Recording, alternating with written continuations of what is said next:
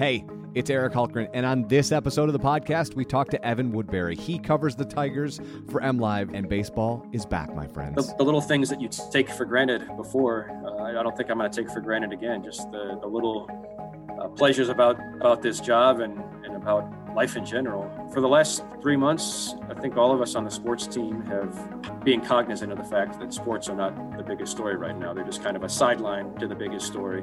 The return of sports can have a positive effect on what has been kind of a traumatic several months in the country and the world, to have some sense of normalcy, some sense of a Michigan summer would be really nice. And that's why I really hope they can pull this off, and I hope we make it to the finish line. So grab your peanuts, your Cracker Jack, your beer, and your hot dog, and let's jump into this. My co-host, as always, Vice President of Content, John Heiner. John, how are you? Eric, I've got to tell you, I am great this week. It's been an interesting summer. We've dealt with a lot of heavy topics, but I think summer's officially here today with this podcast. So for sure, if you will indulge me, I'm going to do something I've always wanted to do. Okay, and with apologies to the late great Ernie Harwell, here it goes. For lo, the winter is past, the rain is over and gone. The flowers appear on the earth. The time of the singing of birds is come, and the voice of the turtle is heard in the land. Can you guess what I'm getting at here, Eric? Yes, I can. It's baseball season. It is baseball. And after a crazy winter and spring, it's actually, we're not free from anxiety and stress about sports and stuff too, because we'll talk about that today. But our guest today is Evan Woodbury. He is the MLive beat writer for the Detroit Tigers. And Evan is joining us today, fittingly, from Comerica Park, where I think they're in the middle of an inter-squad game. Welcome, Evan. Thank you very much. Yeah, it's good to have baseball back, a little bit later than expected or than hoped, but it's finally here. And this would be technically summer training, correct? Yeah, they're calling it summer camp, which I didn't think would really catch on. But, it's shorter than spring training part 2, and it also makes more sense because this is no longer spring. So summer camp it is. So in the afternoon, do they get a nap and do crafts, or do they go back to playing baseball? It's funny. I mean, because especially the guys that don't have any roots here, that are either not sure they're going to have a job or just kind of less secure in their jobs. I mean, they're just staying in a hotel, and because of the stringent regulations, they're just walking from the stadium to the hotel and back every single day. And they're encouraged, of course, to stay in their hotel the entire day. So not only is it like, if this is summer camp, it's the boringest summer camp they've ever had, because they're coming to the ballpark for a few hours and then going back to their hotel room and watching Netflix or playing video games all day. Well, like everything else that we've been talking about in recent weeks, everything is backwards and upside down and inside out, right? Even baseball, the fact that they're on the field and they are wearing their uniforms and using the bats and balls and all this, but nothing's really normal, is it, Evan? It's really not. And, we were talking about this. Who knows how this year is going to be remembered when it's all said and done, because it's not going to be normal. It's going to be a novelty year. People were making, maybe it's the best comparison is World War II, when so many, pretty much all the game's big stars were in the service, and it was basically just fill-ins. But the idea then, as now, was some baseball is better than no baseball at all, even if it has to be kind of a weird version of it that we're not familiar with. But I think that's kind of what we're looking at this year, and it's going to be 60 games. It's going to be 2 month sprint, and knock on wood, hopefully we can make it to the finish line. As a fan watching these 60 games, how do you think the tempo of this will change, right? Because it's quite a bit shorter than what we're typically used to, which changes the velocity of what we're doing. So how do you think that'll change the way people are watching the game? Yeah, it's interesting because basically one game is going to count 3 times now. And in the sense that, let's say the Tigers get off to a hot start and sweep the opening series. That's basically the equivalent of being 9-0 in a normal season.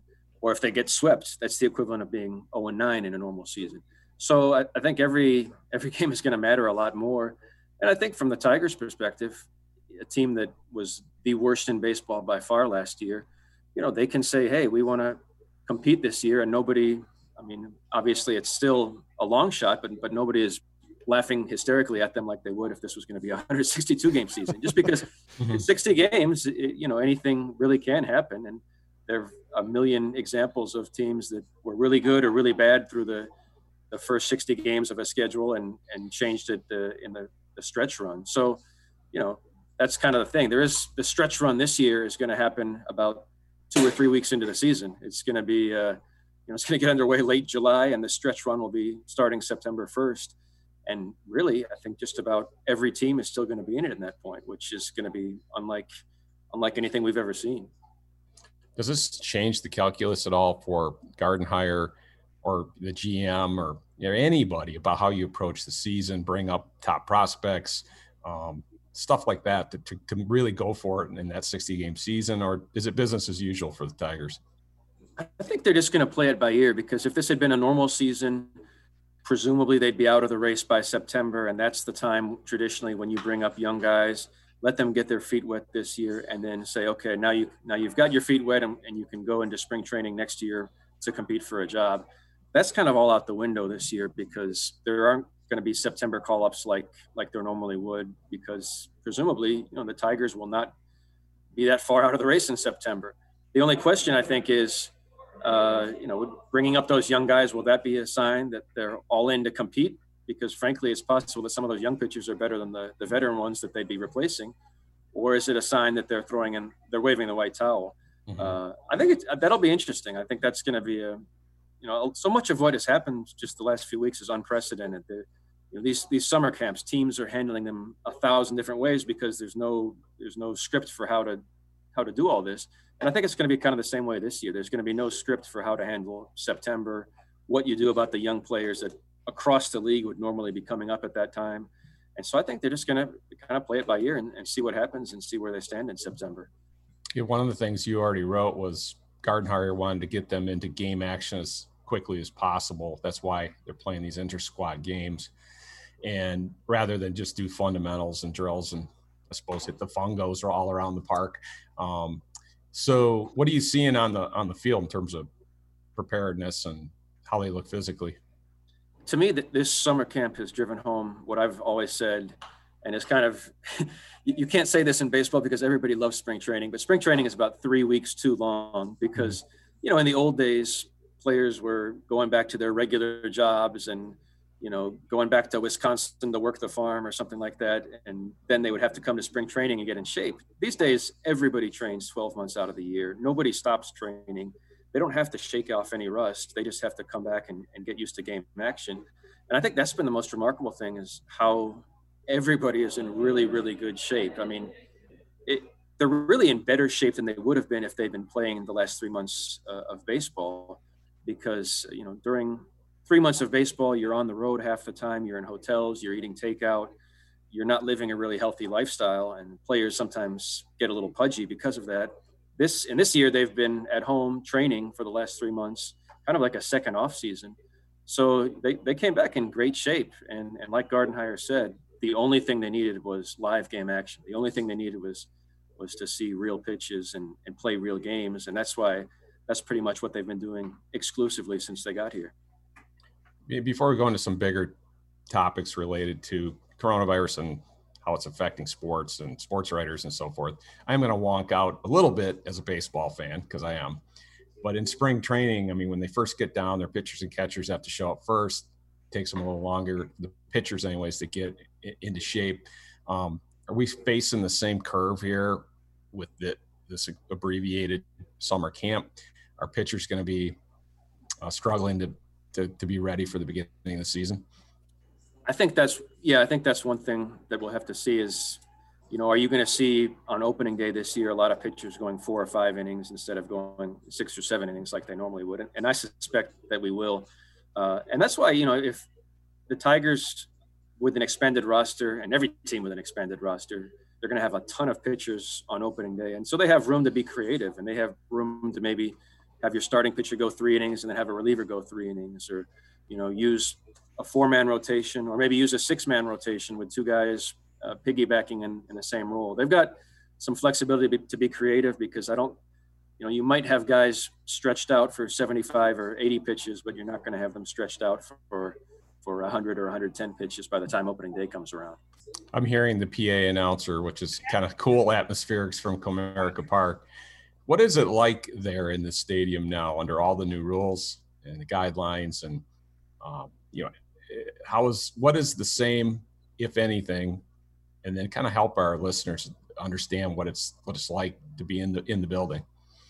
The part I love the most is just being, you can hear the crack of the bat and the smack of the mitt in a normal game, but you hear it a lot louder now in an empty stadium. But what you really miss in a normal game is just the communication between players, the yelling between the outfielders, the razzing from the bench. You can literally hear everything. If there's a player having a loud conversation, just talking in a normal voice, you can hear it from the press box. In fact, I'm probably talking loud enough that somebody sitting in the seats can hear me speaking right now, or they can hear me across the press box. But that's something you don't get in a normal game. And so I think that's kind of cool. And I like that. And some teams have pumped in artificial crowd noise, and I really hope the Tigers don't do that, because that's one of the things that I really enjoy about the empty stadium. The other weird thing is things that you don't even think about, because normally there are fans seated behind the dugout. Even when there aren't many fans in Comerica Park, there are always at least a handful of fans that are in the lower bowl.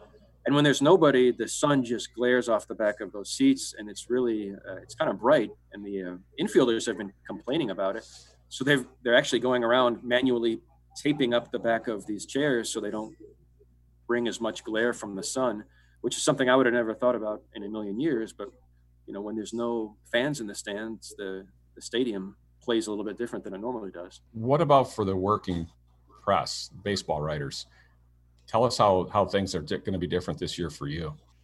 Well, basically, we can't get close to players. The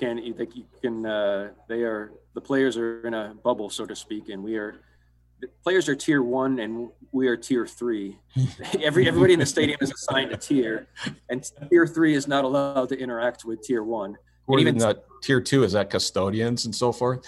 Tier 2 would be like the staff members, front office, and they are allowed to interact with us, but they're encouraged to do so as little as possible, because they occasionally have to interact with tier 1, and they're trying to avoid the cross-contamination or whatever. So it's like they really have given a lot of thought to this. The bad part of it is that baseball, really among all the sports, I think has some of the best access as far as just being able to go into the clubhouse and have casual conversations, or the day-to-day rhythms of baseball. The fact that it lasts so long make it a really good sport for access and getting to know the players over the course of a year. And that's kind of all out the window this year, because we're all doing Zoom interviews, even though we're here in the stadium and they're here in the stadium.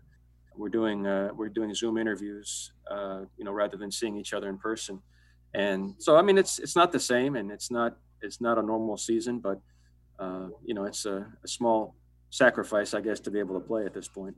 I've been in and around mixed martial arts in the UFC for probably 17 years at this point, and they were obviously the first sport to get back. NASCAR followed closely behind them. But two things that you said that stood out to me. One, to your point, when you see two men or two women fighting in the UFC with no crowd, you can hear a lot more of the action that's going on. That makes it really, really fascinating. However, there's two differences between the UFC and Major League Baseball. One of them being the UFC hasn't done a single event, although they've done a bunch of events during COVID. They haven't done a single one without a fighter testing positive and being pulled from the card. So can you explain to our listeners what happens if there's a positive test in a team atmosphere, right? So if it's a fighter, the fighter's out, the fight is done. But when you're dealing with an entire team, that's a very different, and like you said, you've got 3 tiers you're dealing with. But what happens if there's a positive test? Well, it's, what people originally thought, well, team sports will never be able to return because if there's one positive test on the team, they must shut down the entire team. And baseball is not doing that. And I don't think, NFL is going to do that either. They are going to contact trace from the player. And obviously everybody that's had contact with them will be under extended scrutiny and further testing, but they're not going to shut everything down. For the Tigers, every positive test that has happened so far, or what we assume are positive tests that have happened so far, have involved players testing positive before they got here. So the first player that tests positive while they are here around their teammates will be really interesting to see, because you could potentially imagine some guys that maybe had a locker next to him or spent time with him in some capacity. Maybe they'd be held up for a precautionary measure until they can be tested more thoroughly. I don't know. That's going to be some uncharted territory. But that's the big question is, what will happen if there's an outbreak? And by an outbreak, 5, 6, 7 guys on one team. Yes, they have fill-ins, but the integrity of the game is already kind of being challenged by the uniqueness of the season. And if you have massive, outbreaks where tons of guys are going to have to leave a team and be replaced by minor leaguers, that's only going to, make this very unusual season even more dubious, I think. And that's something they would like to avoid at all costs. No, the worst case scenario is the team can't play at all. And then the opponents can't play them. And then you have a messed up schedule and there's not enough time to make up games that are canceled. And I don't know. I think that's kind of the disaster scenario for how they don't manage to finish this year, and hopefully it doesn't come to it. There was some the labor wrestling with management to get this season to where it is was pretty epic, probably predictable, but epic. What is the sentiment right now that they're in uniform and on the field? Just kind of a grudging, we'll play the season, because once that scenario you just described happens, it seems like that could reignite all of that again about player safety, careers. Some players have been very vocal about trying to protect their careers in the future and things of that nature. Yeah, it's interesting because I think the Tigers are probably the most avid about wanting to play, really, really wanting to play this year. And, the players that have opted out to this point are generally players who have veterans who have already made a ton of money in baseball, and they have more to lose than to gain by playing this short, unusual season. The Tigers have a lot of guys who are in the opposite scenario. They have much, much more to lose by not playing than playing. These are guys that, frankly, need the money. Or this is a rare, earning opportunity for them. Guys that maybe have not made a ton of money throughout their career, and this is an opportunity to be on the big league roster and earn a big league salary. But even more than that, guys that really need opportunities to play in the big leagues and show they belong for next year. They don't want or need, and in some cases can't survive a lost year without any progress, because everybody's going to be a year older next year. If you're a 24, 25-year-old, you're about to age out of prospect territory and be replaced by the next guy in line. If you're a 30 or 31-year-old, you're about to get into that territory where you don't want to be, and you're basically playing for spring training invitations every year. So it's a tough spot. And the Tigers have a lot of guys who are kind of on that big league bubble and they really want to play. So it's interesting. I have read a lot of players expressing concerns, but they're almost universally veterans who have that kind of who have made money, who don't need this season. The Tigers have a lot of guys who really need this season and really want to play because of that. Back to there's some unusual things this year that are happening, of course, because of the circumstances surrounding coronavirus. One that's intriguing to me is the regional competitive, the teams they'll be playing. And instead of, those 10 o'clock games in Oakland, they'll be playing Cincinnati Reds and the Cubs and I think St. Louis, I believe. Can you talk a little bit about that and what that means? I know this is probably a one-off type of deal, but what, from a fan and even from your perspective, what's that like? Well, from a practical perspective, it means the Tigers are going to travel less than virtually every other team in baseball, because they're, some of the teams, just because of divisional oddities, may have to go from Texas to California or to Seattle or something like that. The Tigers are pretty much staying in the Midwest all year long, and a lot of trips they're going to fly, but are potentially drivable if they wanted to, like Cleveland and Chicago and Pittsburgh and Cincinnati. So they've got a lot of really close trips. And then, just from a competitive standpoint, some teams really lucked out in the composition of the schedule. Other teams did not.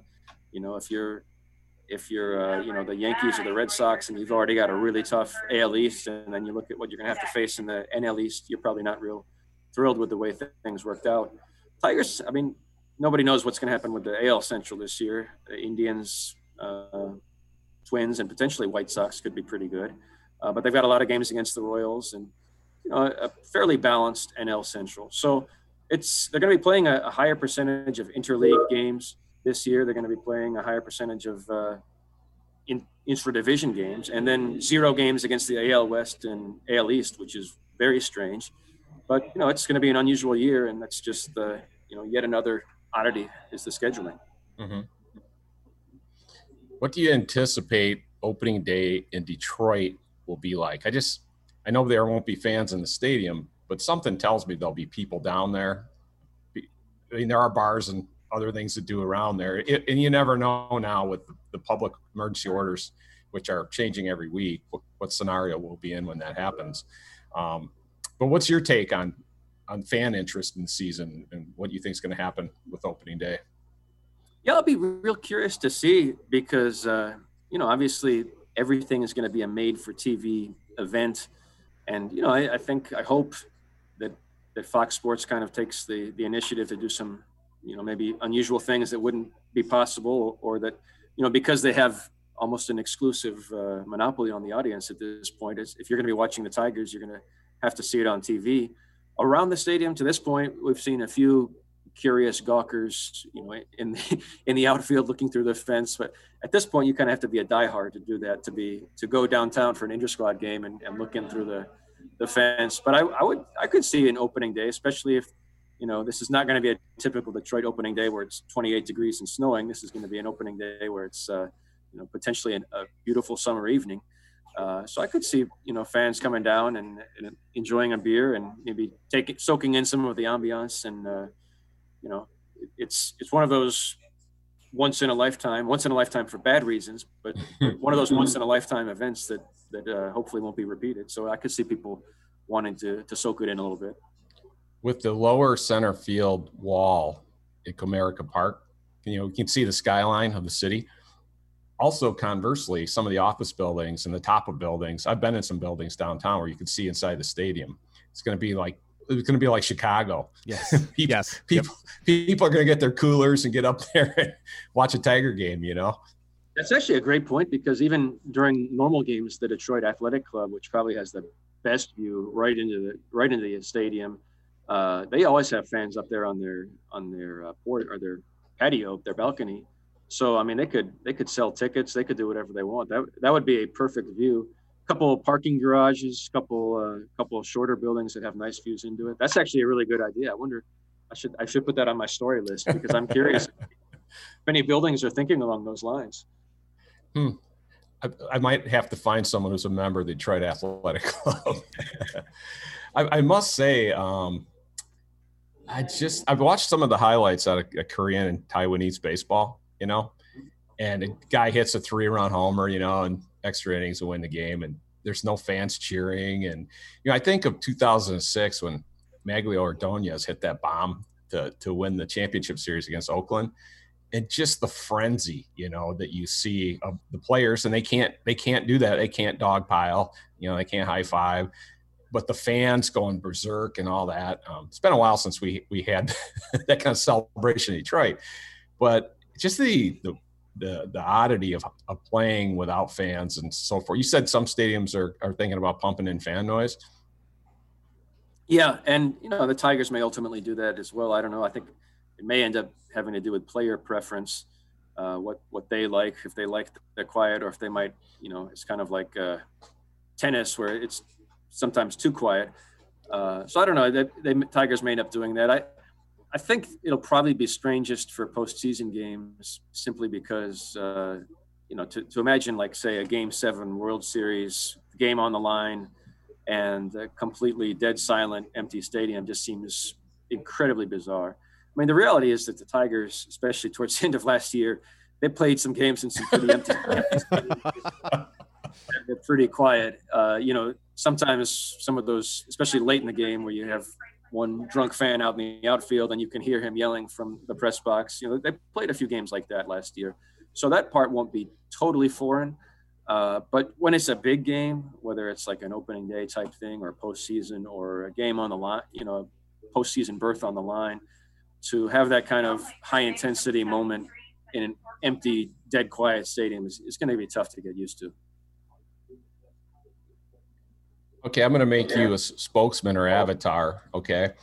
MLive has a dozen or so pro and college sports writers who cover professional and college sports.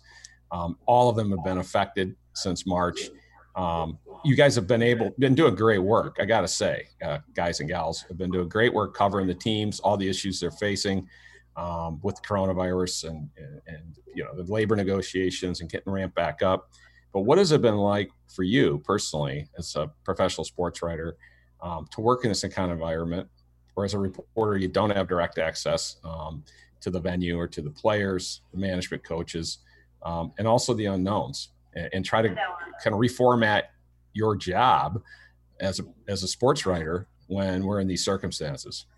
Yeah, I mean, it has been really difficult, and it's been the last couple of weeks. Although I've been really, since camp started, I've been working harder than I've worked in a long time. But it's been such a great feeling to get back into the routine and to to actually feel like I'm doing something worthwhile after just months of uncertainty. And I think all of us kind of said, I don't think we're gonna. The little things that you take for granted before, I don't think I'm going to take for granted again. Just the little pleasures about this job and about life in general that suddenly you might take for granted. But then when you're cooped up in your house for 3 months with a lot of uncertainty and not sure what you're going to do or how you're going to do it, it changes everything. So I think definitely it's put things in perspective, and it's. For the last 3 months, I think all of us on the sports team have tried to, find story. Obviously, we want to continue contributing, but also being cognizant of the fact that sports are not the biggest story right now. They're just kind of a sideline to the biggest story, and it's still that way. But I also think that the return of sports, can have a positive effect on what has been kind of a traumatic several months in the country and the world, to have some sense of normalcy, some sense of a Michigan summer would be really nice. And that's why I really hope they can pull this off, and I hope we make it to the finish line. I think I've been in the industry for a long time, and I remember working in a newspaper, and I was starting in a new newspaper, and I was getting a tour of the newsroom, and then they pointed towards the sports department, said, "That's the toy department." They just have fun over there. But I think that's really, it's funny, but it's dismissive. It's not true, because sports are part of culture, just like the arts and humanities and other things. And they're representative of the way we think as a people in the history of our country. And baseball, of course, is, it's America's pastime, going back, to the 1800s. And so I think there's a lot. I think the one thing coronavirus has done for me do I miss the 24/7 sports cycle? Not totally, but that wasn't real sports either. There's a lot of stuff that's whipped up around. I mean, it's like from the movie Dodgeball, ESPN Ocho, ESPN 8, showing kids on sleds or something. But I think that there's a reason that people get into sports, because it's a part of their life. It's entertainment, it's enjoyment.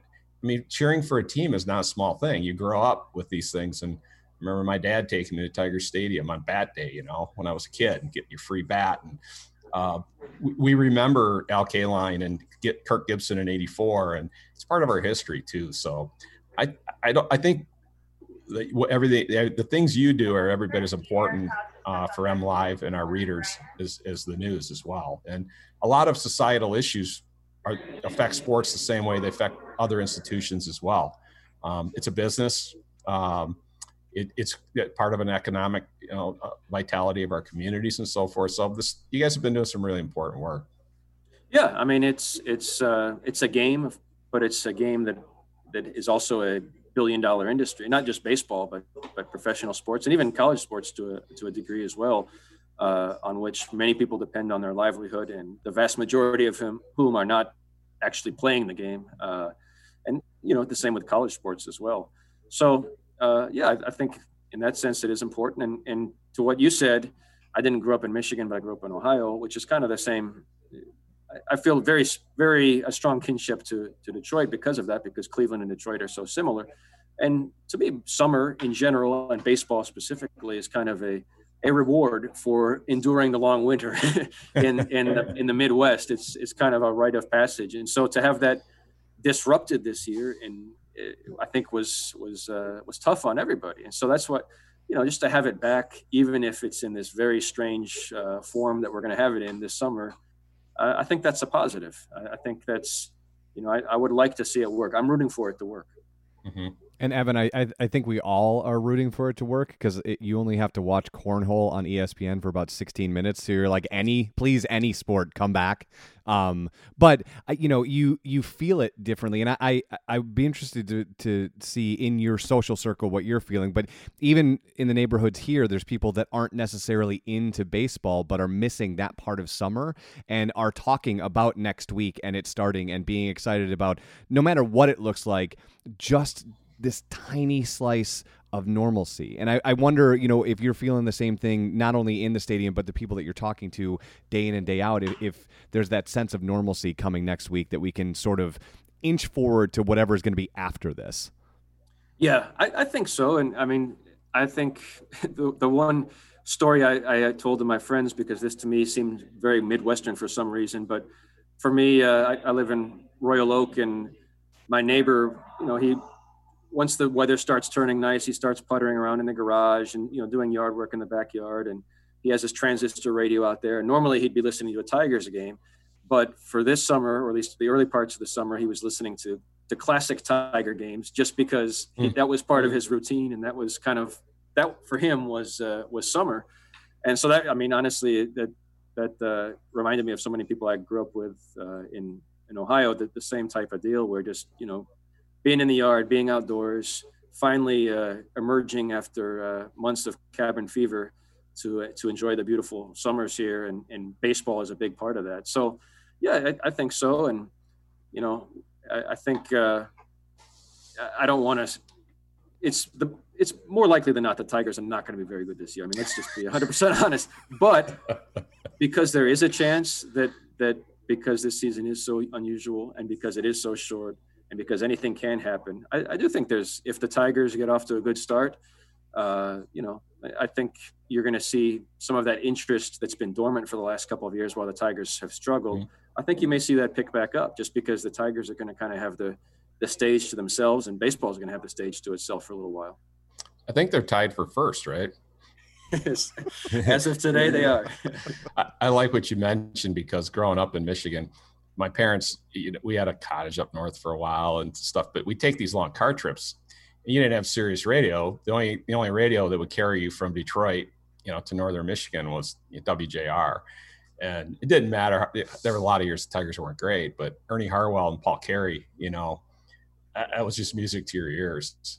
It was, and that, so it's no, I wanted to reference Ernie at the beginning of this podcast, because that dude was a legend. But talking about like some old school things, I'm going to mention something or reference something. I think you're going to know what I'm talking about, but you brought back a throwback thing in some of your game updates from summer camp that our readers may be noticing in your posts. Do you know what I'm talking about?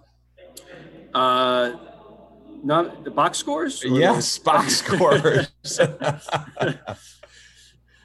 My colleagues are kind of giving me a hard time about that, because No way, dude, man. I'm a stats guy.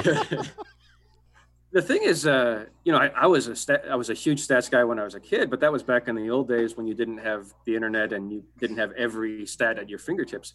But because these are fake games that no one is keeping stats other than me, it's proprietary. No one else has a box score than me, partially because no one else is bothering to do a box score other than me. But it is kind of fun, because it's like there is no other way of getting that, and I have gotten some good feedback from folks that they enjoy that. So I've been doing box scores for every intra-squad game here, and it's kind of like cracking up the newspaper in the old days and seeing how the Tigers did and checking the box score. Well, only a few people know this about me. As a kid, we were living out in the country, and I wasn't old enough to drive or anything, but I had Stratomatic baseball, and I would play like whole seasons of division games, and I kept stats for imaginary players.